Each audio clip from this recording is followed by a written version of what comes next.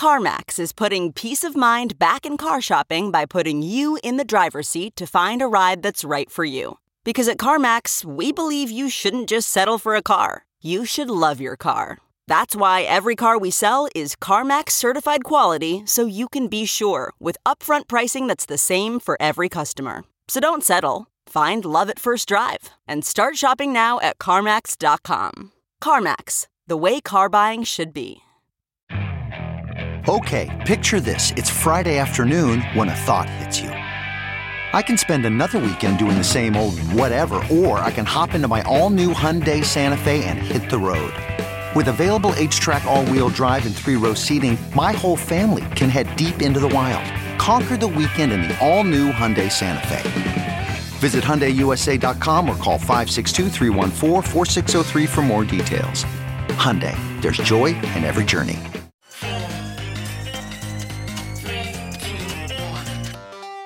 Welcome back to The Breakdown with me, NLW.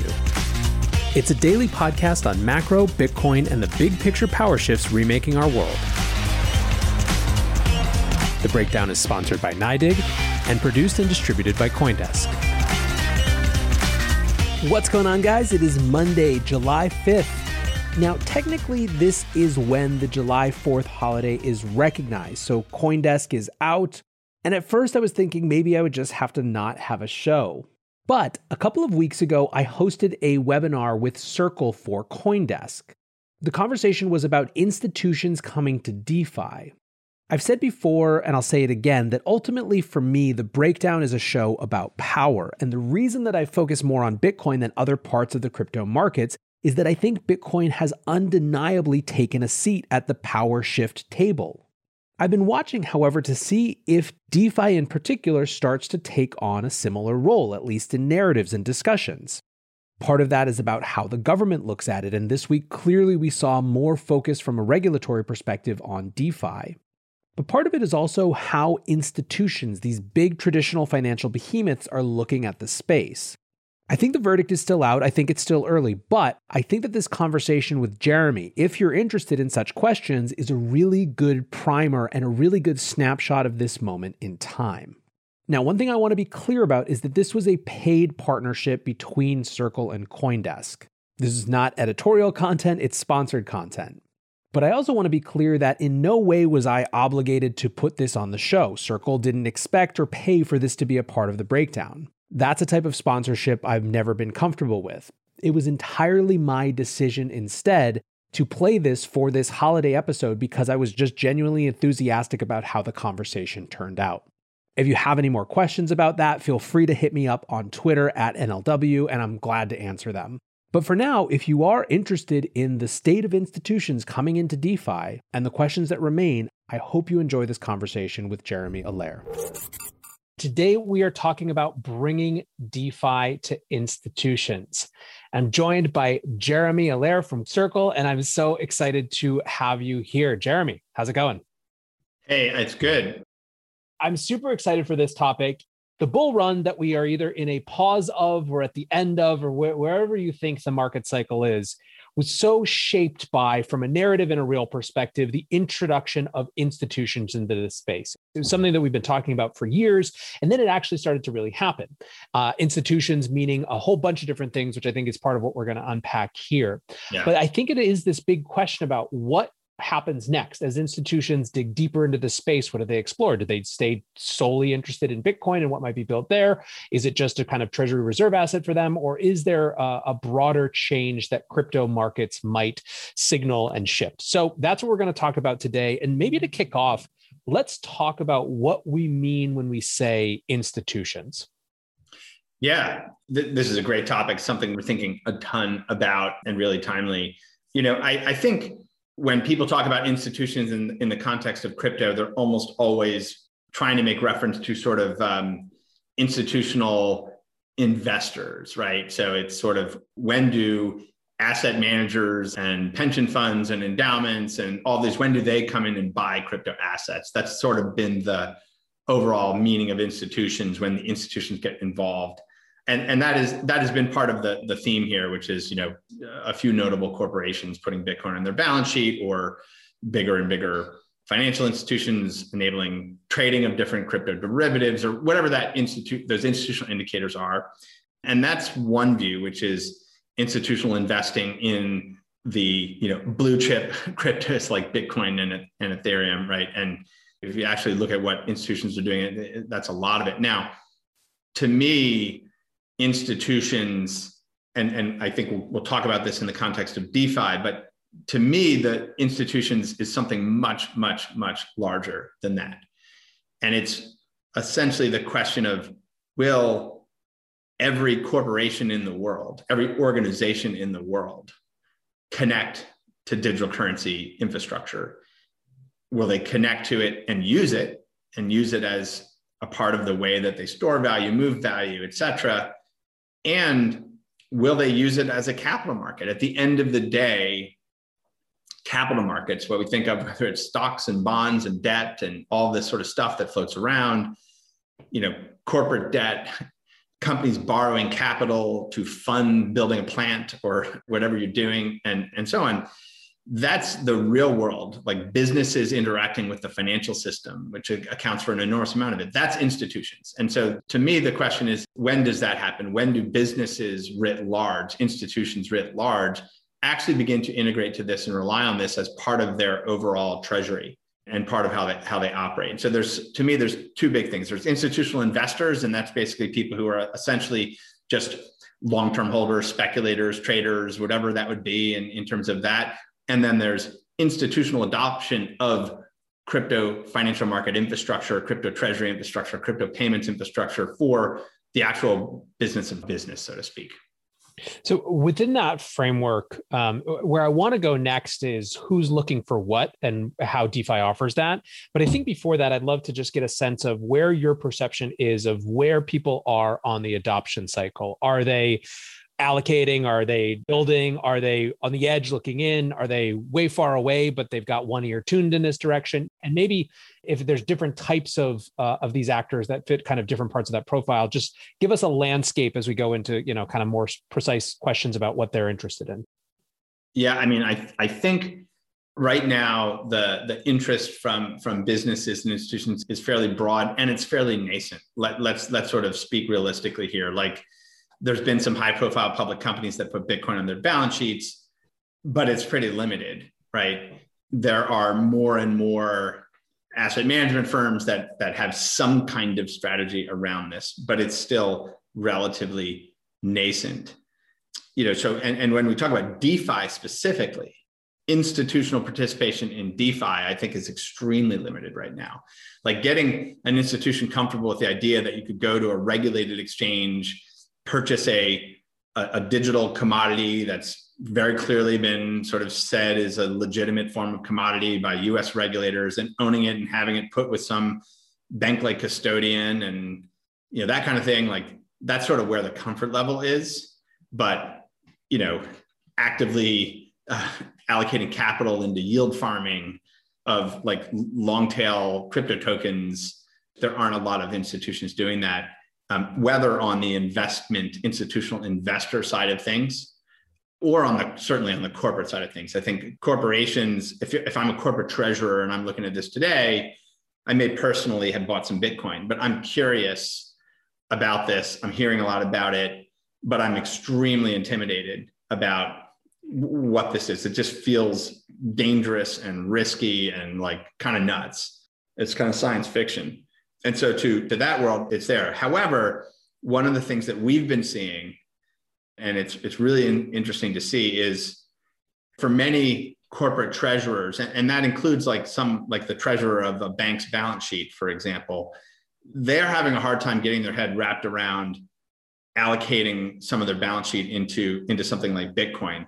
But they're seeing yield markets that have emerged where there's dollar denominated, dollar supplied, and dollar delivered yield, stablecoin yield, that is really attractive, whether in a DeFi market protocol or through CeFi. And so all of a sudden you have businesses that are saying, well, okay, I don't want to necessarily buy Bitcoin, but I'm happy to have some form of indexed exposure to it that gives me a 4 or 5%, 6% APY. And I'm just shifting dollars away from a money market and into a stablecoin yield product, that actually feels a lot more comfortable to an institution in many senses than taking principal risk directly in a cryptocurrency.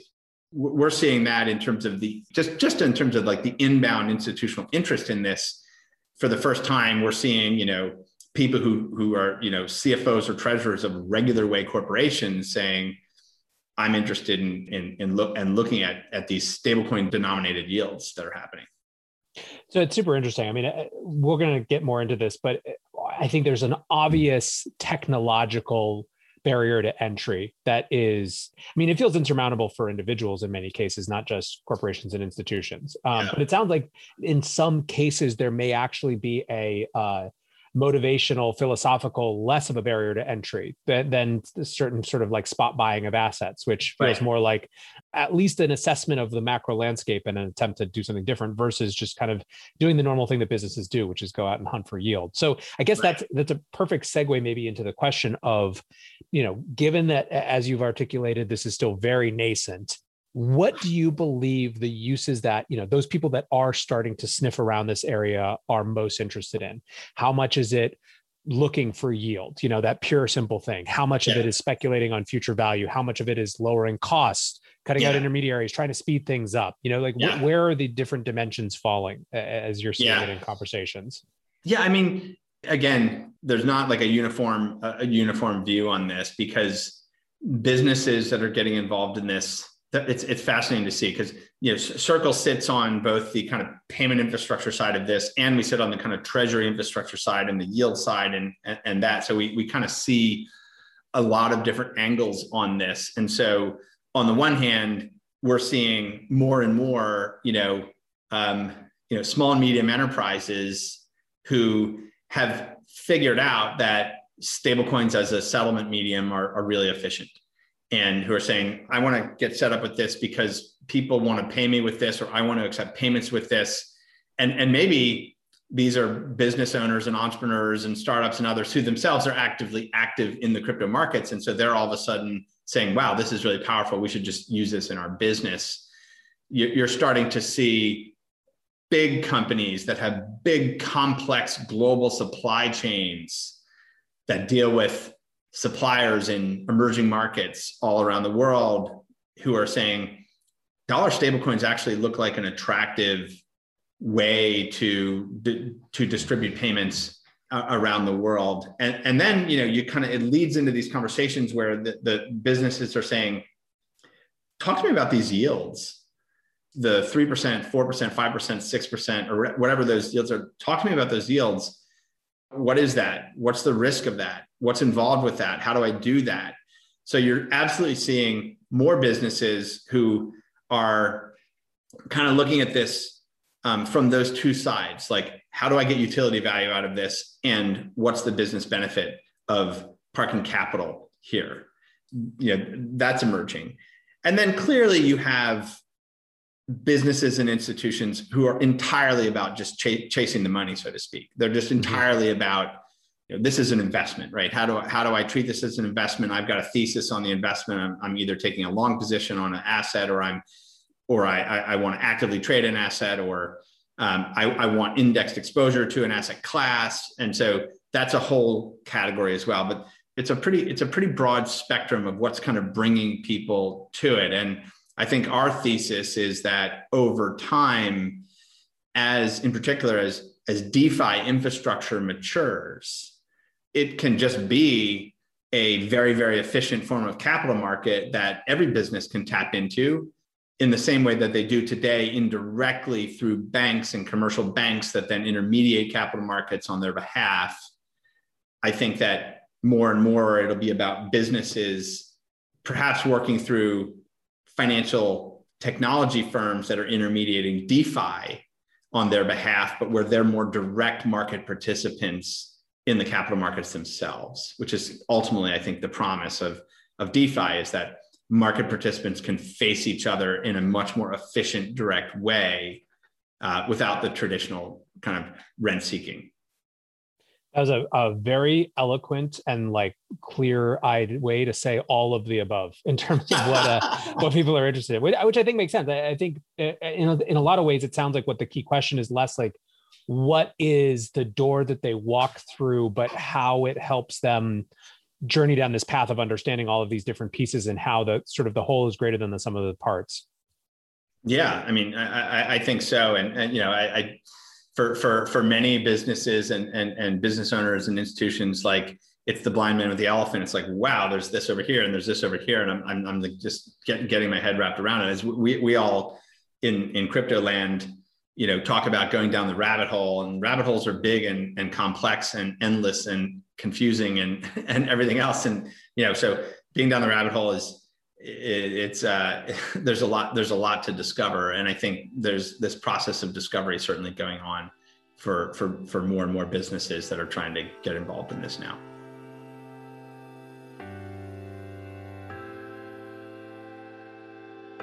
The Breakdown is sponsored by NYDIG, the institutional-grade platform for Bitcoin. As longtime listeners know, NYDIG is a major force in the Bitcoin space, and they're now making it possible for thousands of banks who have trusted relationships with hundreds of millions of customers to offer Bitcoin.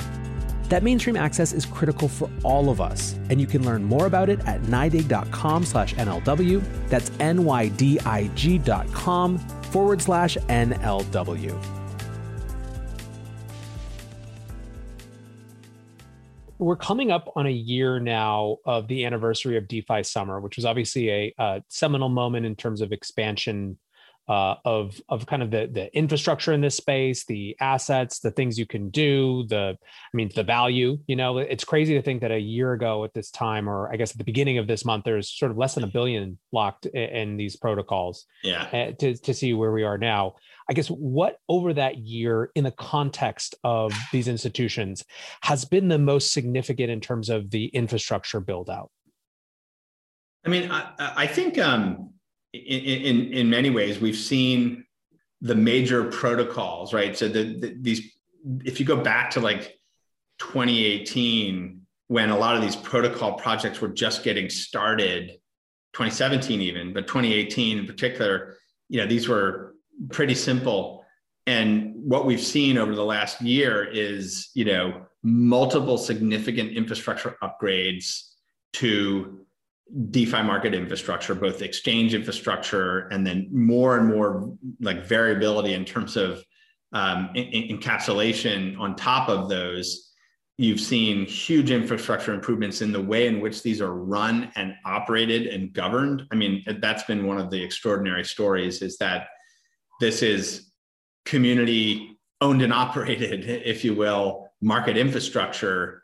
It's like the traditional exchanges where you have a seat at the exchange governing the New York Stock Exchange or the CME or whatever. But this is like totally democratized, and you've got governance models, and you've got successful risk management upgrades, protocol upgrades. They're really, really extraordinary. And now, I think that the next big thing is we're now really starting to see at an infrastructure level, the scalability upgrades, right? So I think during the crypto bull market, we had these periods of enormous expense and gas fees. And it was sort of like, why would I ever try and save $100 into Compound protocol if it cost me $100 to put my $100 in, right? Or these kinds of like, this is absurd. And so, that's been the latest cycle, has been, watching protocol after protocol after protocol deploy on level 2s, completely, clean room ecosystems be built up on new third generation chains, like the whole Serum ecosystem built up on Solana, and high performance DEXs that can execute central limit order books in the same way that a centralized exchange can. So we've seen like fundamental infrastructure improvements. We've seen protocol improvements. We've seen governance improvements, and just like a constant set of iteration in terms of higher level protocols that encapsulate all of this. So I just feel like it's kind of been like relentless improvement going on. And now that the treasuries on these projects are quite robust, and I think huge numbers of firms kind of around this, firms like Circle, but dozens and dozens and dozens of other firms around this that are very well capitalized. The build out from here, I think, is super exciting. I mean, it's super exciting. And I think a lot of people are now going from, okay, we've sort of created this infrastructure for crypto tokens as a broad asset class. How do we expand this into other things? How do we take this infrastructure and apply it to the rest of the world and make capital markets that are, dramatically larger capital markets than are served with the legacy exchange market infrastructure? Yeah, DeFi eating other aspects and other assets is something I want to come back to. But I guess I'd love to bring it back a little bit more temporal to where we are now, right? So obviously you're looking at this from an extremely long duration point of view in terms of the implications, in terms of the types of actors that you think are going to come in. Let's talk, I guess, about what's happening right now from a price market cycle perspective. Were you surprised that there wasn't a DeFi phase to this bull after Bitcoin hit all-time highs and then Ethereum hit all-time highs? Has it impacted the enthusiasm that you're seeing or the interest coming in from outside? Just kind of like, how does where we are now, one, what's your assessment of it? And two, does it impact any of this, or is it just kind of a short-term part of the growth? Well, I mean, I think there has been a massive DeFi phase to this. I know that if you look at media coverage and attention, obviously it's all about the price of Bitcoin or the price of Ether and things like this. But obviously, there was a giant alt season, and beyond that, DeFi, governance tokens have grown dramatically. I mean, if they didn't even exist a little over a year ago, there were no DeFi governance tokens. And so now, whether it's Uni or Comp or, YFI, like go down the list, right? DeFi protocol tokens have grown to a very, very significant scale market cap. And you could argue that many of the next generation blockchain infrastructures like Solana or Polkadot, just giving a couple of examples, are fundamentally kind of DeFi, right? They're fundamentally people who are investing in it because they believe that so much of DeFi can get built on these as well. And so I feel like there has been a huge amount there. The fact that major crypto brokerages now enable average investors to invest in these too is significant. So I do feel like there's been a lot there over this period. But it's still amongst the broader population of people who think about this space. Like if you go meet with your average person who's maybe bought some Bitcoin or whatever, all this stuff is like still kind of Greek to them. And so it certainly doesn't have quite the same, awareness and adoption.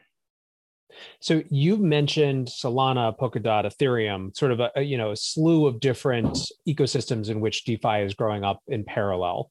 How much do you think the DeFi or the institutional move into DeFi will be cross-chain, care about that? What are the trade-offs that you think people will ultimately care about in terms of decentralization, efficiency, speed? I mean, how does this all shake out? I mean, it's kind of a larger question about how you see the evolution of the space as a whole, but I think particularly through the lens of what might matter to this set of actors.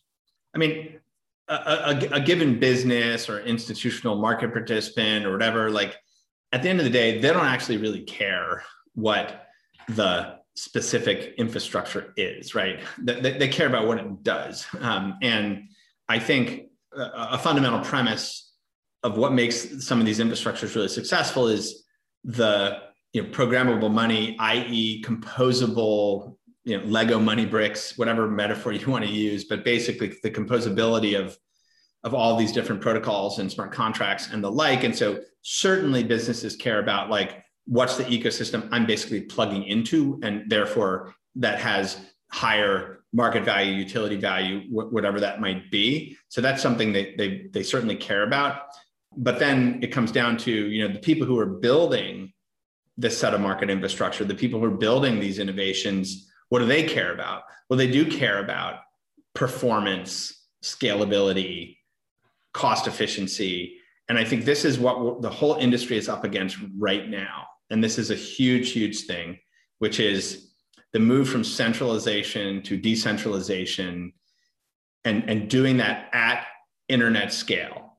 And, if you listen to Sam Bankman-Fried talk about this, and think about this is, what is it going to take to have an infrastructure that can do 1 million transactions per second, that can do web scale kind of compute and information transmission and transaction throughput.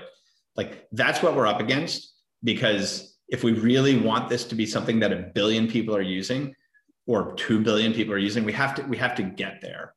And so all of DeFi and Web3 is up against that set of physics limitations, if you will. And, I think for this to really be, let's say this vision of these, extraordinarily diverse long tail capital markets that can serve every asset in the world and that every individual and every institution can plug into. And it's this beautiful machinery that people are out interacting with to do that at scale.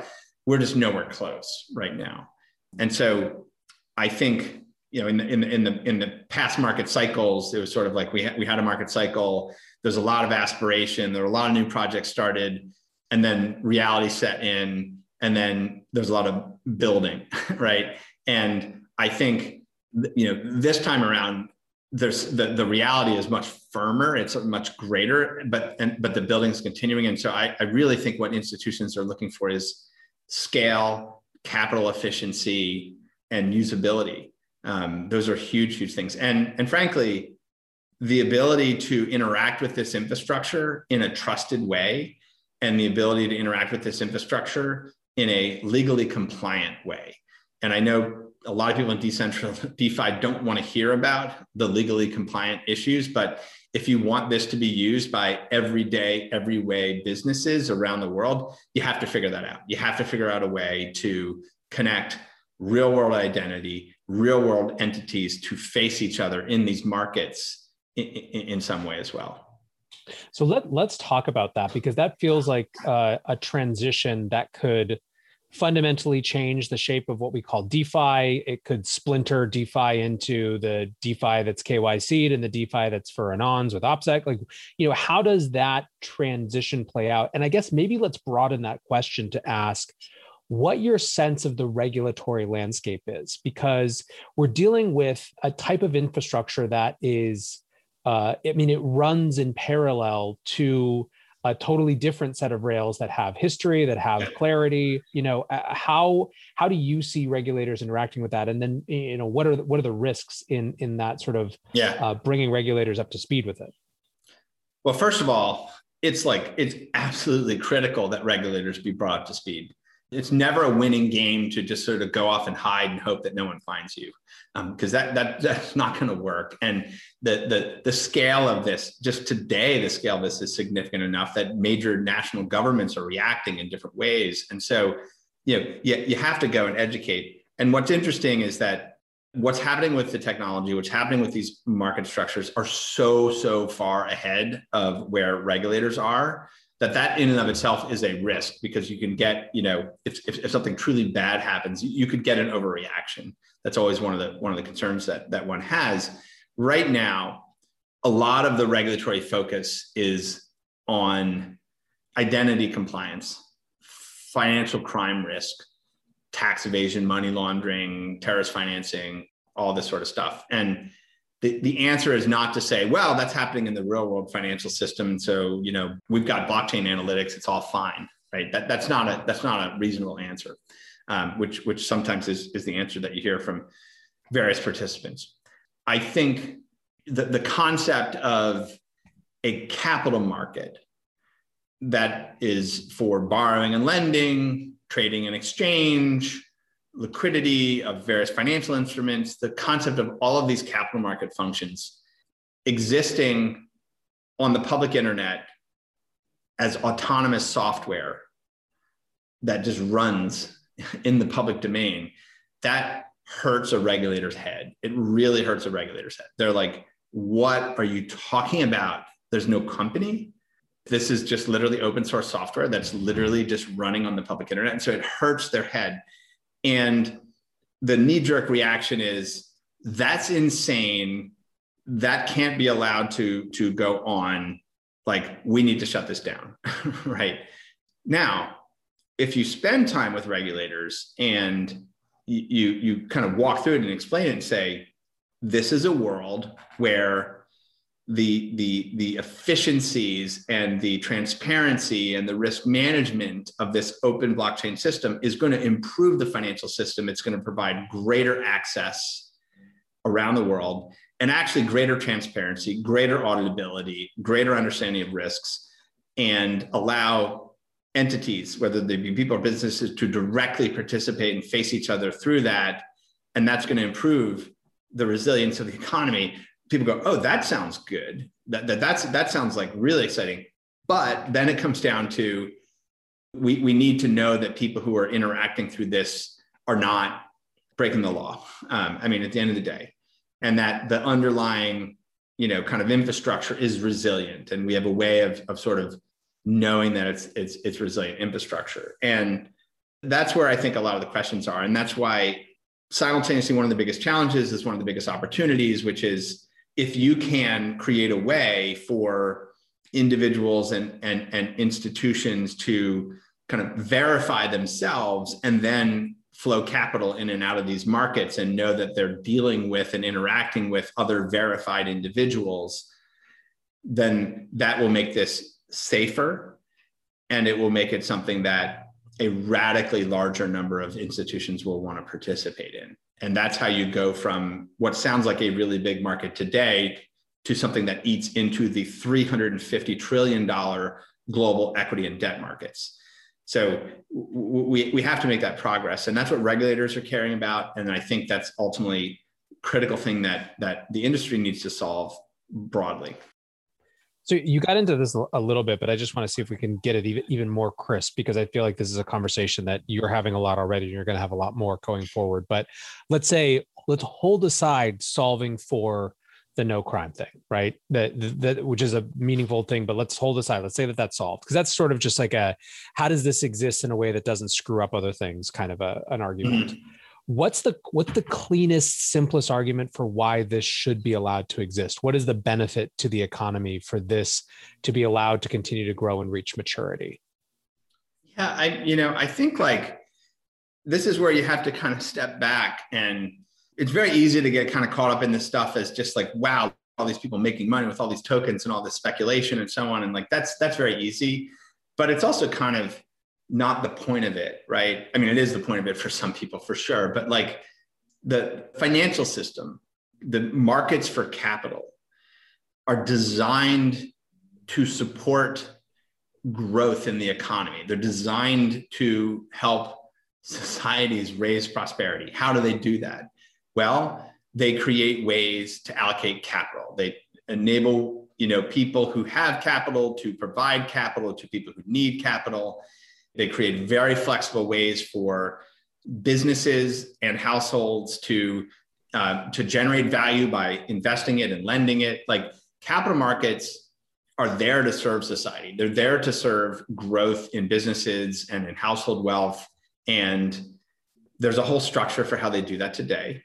And if you look at, equity, which is a way for companies to enable people to own the future cash flows of their companies, in the form of dividends and having a voice in those businesses through voting, like that's a model that works. The joint stock corporation, the evolution of that's a model that works. And there are capital markets for that are today fairly narrow, right? It's only the largest businesses in the world that can participate in them.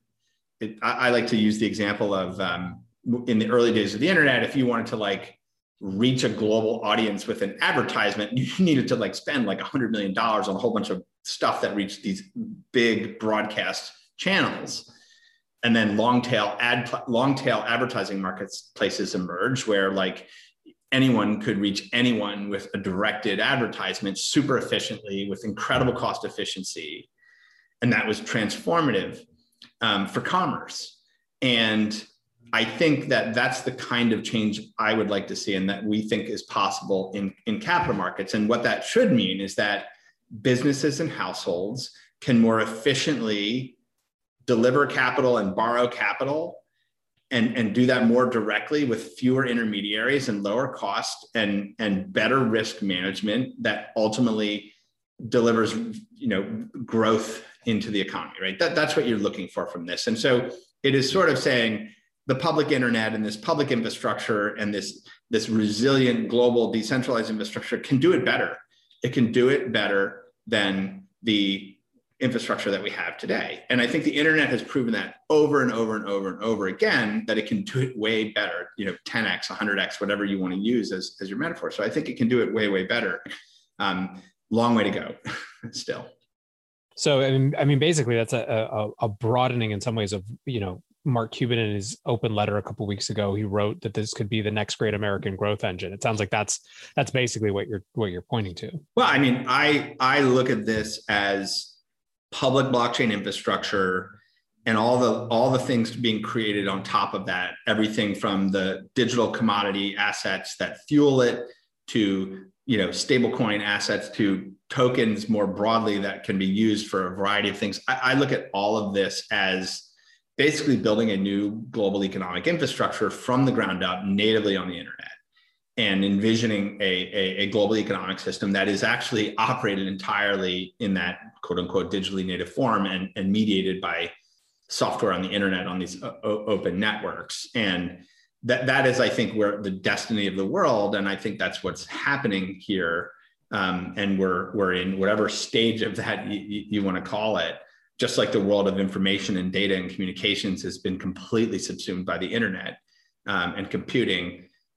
This is just the natural evolution of that to gobble up a really important set of information systems, which happen to be markets. Let's zoom out now, I guess, or let's zoom forward to the next 12 to 18 months or whatever the right period is. You kind of mentioned one of the key things that needs to happen is figuring out how the traditional financial landscape, particularly as it relates to identity and compliance, can plug in with the infrastructure that's being built. So that's obviously one thing. We can go more into that if you want. But what are other important catalysts you see over the next period? What are things that you either think you see coming down the pipeline or that you think should be kind of have emphasis on them? It's a great question. We touched a little bit on some of this earlier in that generally scaling infrastructure is just a huge one. And that's basically third generation blockchain technology in the form of layer ones and layer twos that are designed for, being able to run an actual capital market on it, being able to run consumer scale payments throughput, that kind of thing. So that's big, that's happening. That's going to be a story of the next 12 to 18 months is like, I proverbially use, they're going from dial-up to broadband. And if you remember that transition from dial-up internet to broadband, there were multiple stages along the way. There was something called ISDN, which was still using your copper wires in your house from your phone to deliver higher speed, but it was kind of like 10 times faster than your dial-up modem. That's kind of what second generation chains are like. And now we're going way higher throughput. So that's a big thing. That's like just a general core kind of almost like CapEx expansion, like building out this infrastructure. So that's huge and important.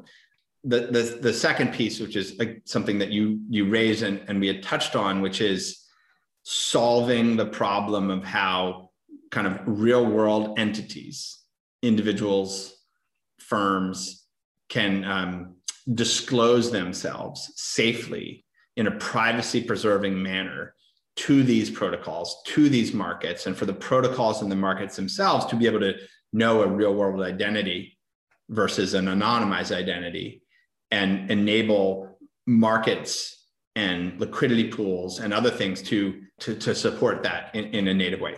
That has to happen. That really is critical to truly opening this up to all businesses in the world and all households in the world and so on. And I think there's a path there, which we're really excited about. The next piece is part of introducing identity is also about introducing reputation. We have reputation in the financial system today in the form of credit scores. In fintech, you have, AI-based reputation, AI signals that are making underwriting decisions and so on, connecting all of that into DeFi, enabling lending, for example, to happen, not just for people who have a bunch of Bitcoin that are going to over collateralize and borrow on margin, but actually enable a market to price risk on an unsecured loan and have that be delivered, through these markets. That kind of thing, I think is really important. And then maybe the third thing is beginning the process of bridging between other quote unquote real world assets and digital assets. And so enabling equity or property to be tokenized and be made available to transact in these decentralized markets. I think that represents ultimately an enormous opportunity for how big this kind of infrastructure can be. I mean, I guess that's maybe a good question to just think as we zoom kind of as far out as possible. Right now, these rails are being built largely to facilitate interesting types of exchange yield generation around a specific new type of digital asset that has emerged over the last few years. To what extent in the long run is the real destiny of DeFi to be about a reimagining of basically markets infrastructure through which any types of assets that can be represented digitally get pushed through? I mean, that's where it has to go. That's where I think it's going. And that's where I think it has incredible impact. Like right now, the universe of tradable instruments are the universe of tokens. And the universe of tokens are mostly tokens of crypto native protocols or projects and stable coins and crypto commodity assets like a Bitcoin and so on. Like that's the universe, right? But the universe of theoretical tradable financial instruments is nearly infinite.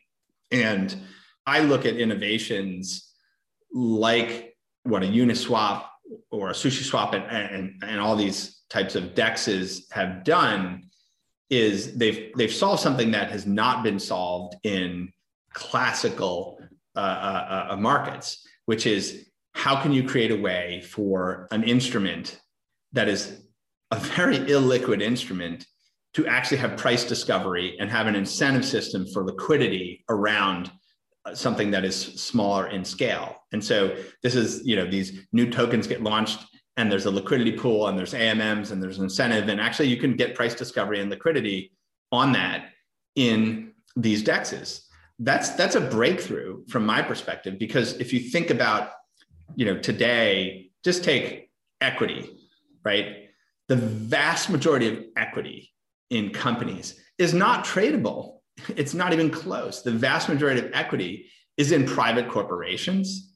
It's in the vast numbers of small and medium enterprises, startups, et cetera. And what if you could enable a slice of that private equity in startups, in growth companies, and all these things to be tokenized and have liquidity pools and automated market makers and find liquidity and distribution in a capital market like that? That's extraordinarily powerful. And I think it's that democratization of financial market infrastructure that this represents, and its application to many, many, many other types of assets beyond just native crypto tokens as we think of them today. So I want to hang on that word democratization as we close out with just a couple minutes left. How do we ensure, if this is really a reimagining of the financial plumbing that allows for this sort of, a new growth engine, a new wealth, kind of creation opportunities, how do we make sure that those benefits aren't just captured by, the sort of limited few or the people who are already in positions of power in capital markets now? Is that the destiny of it to just kind of port one set, power structure over to a new? I certainly hope not. I mean, I think, the internet has democratized a lot of things, and we can argue about whether it's created super platforms, centralized, super powerful platforms like Google and Facebook and the like.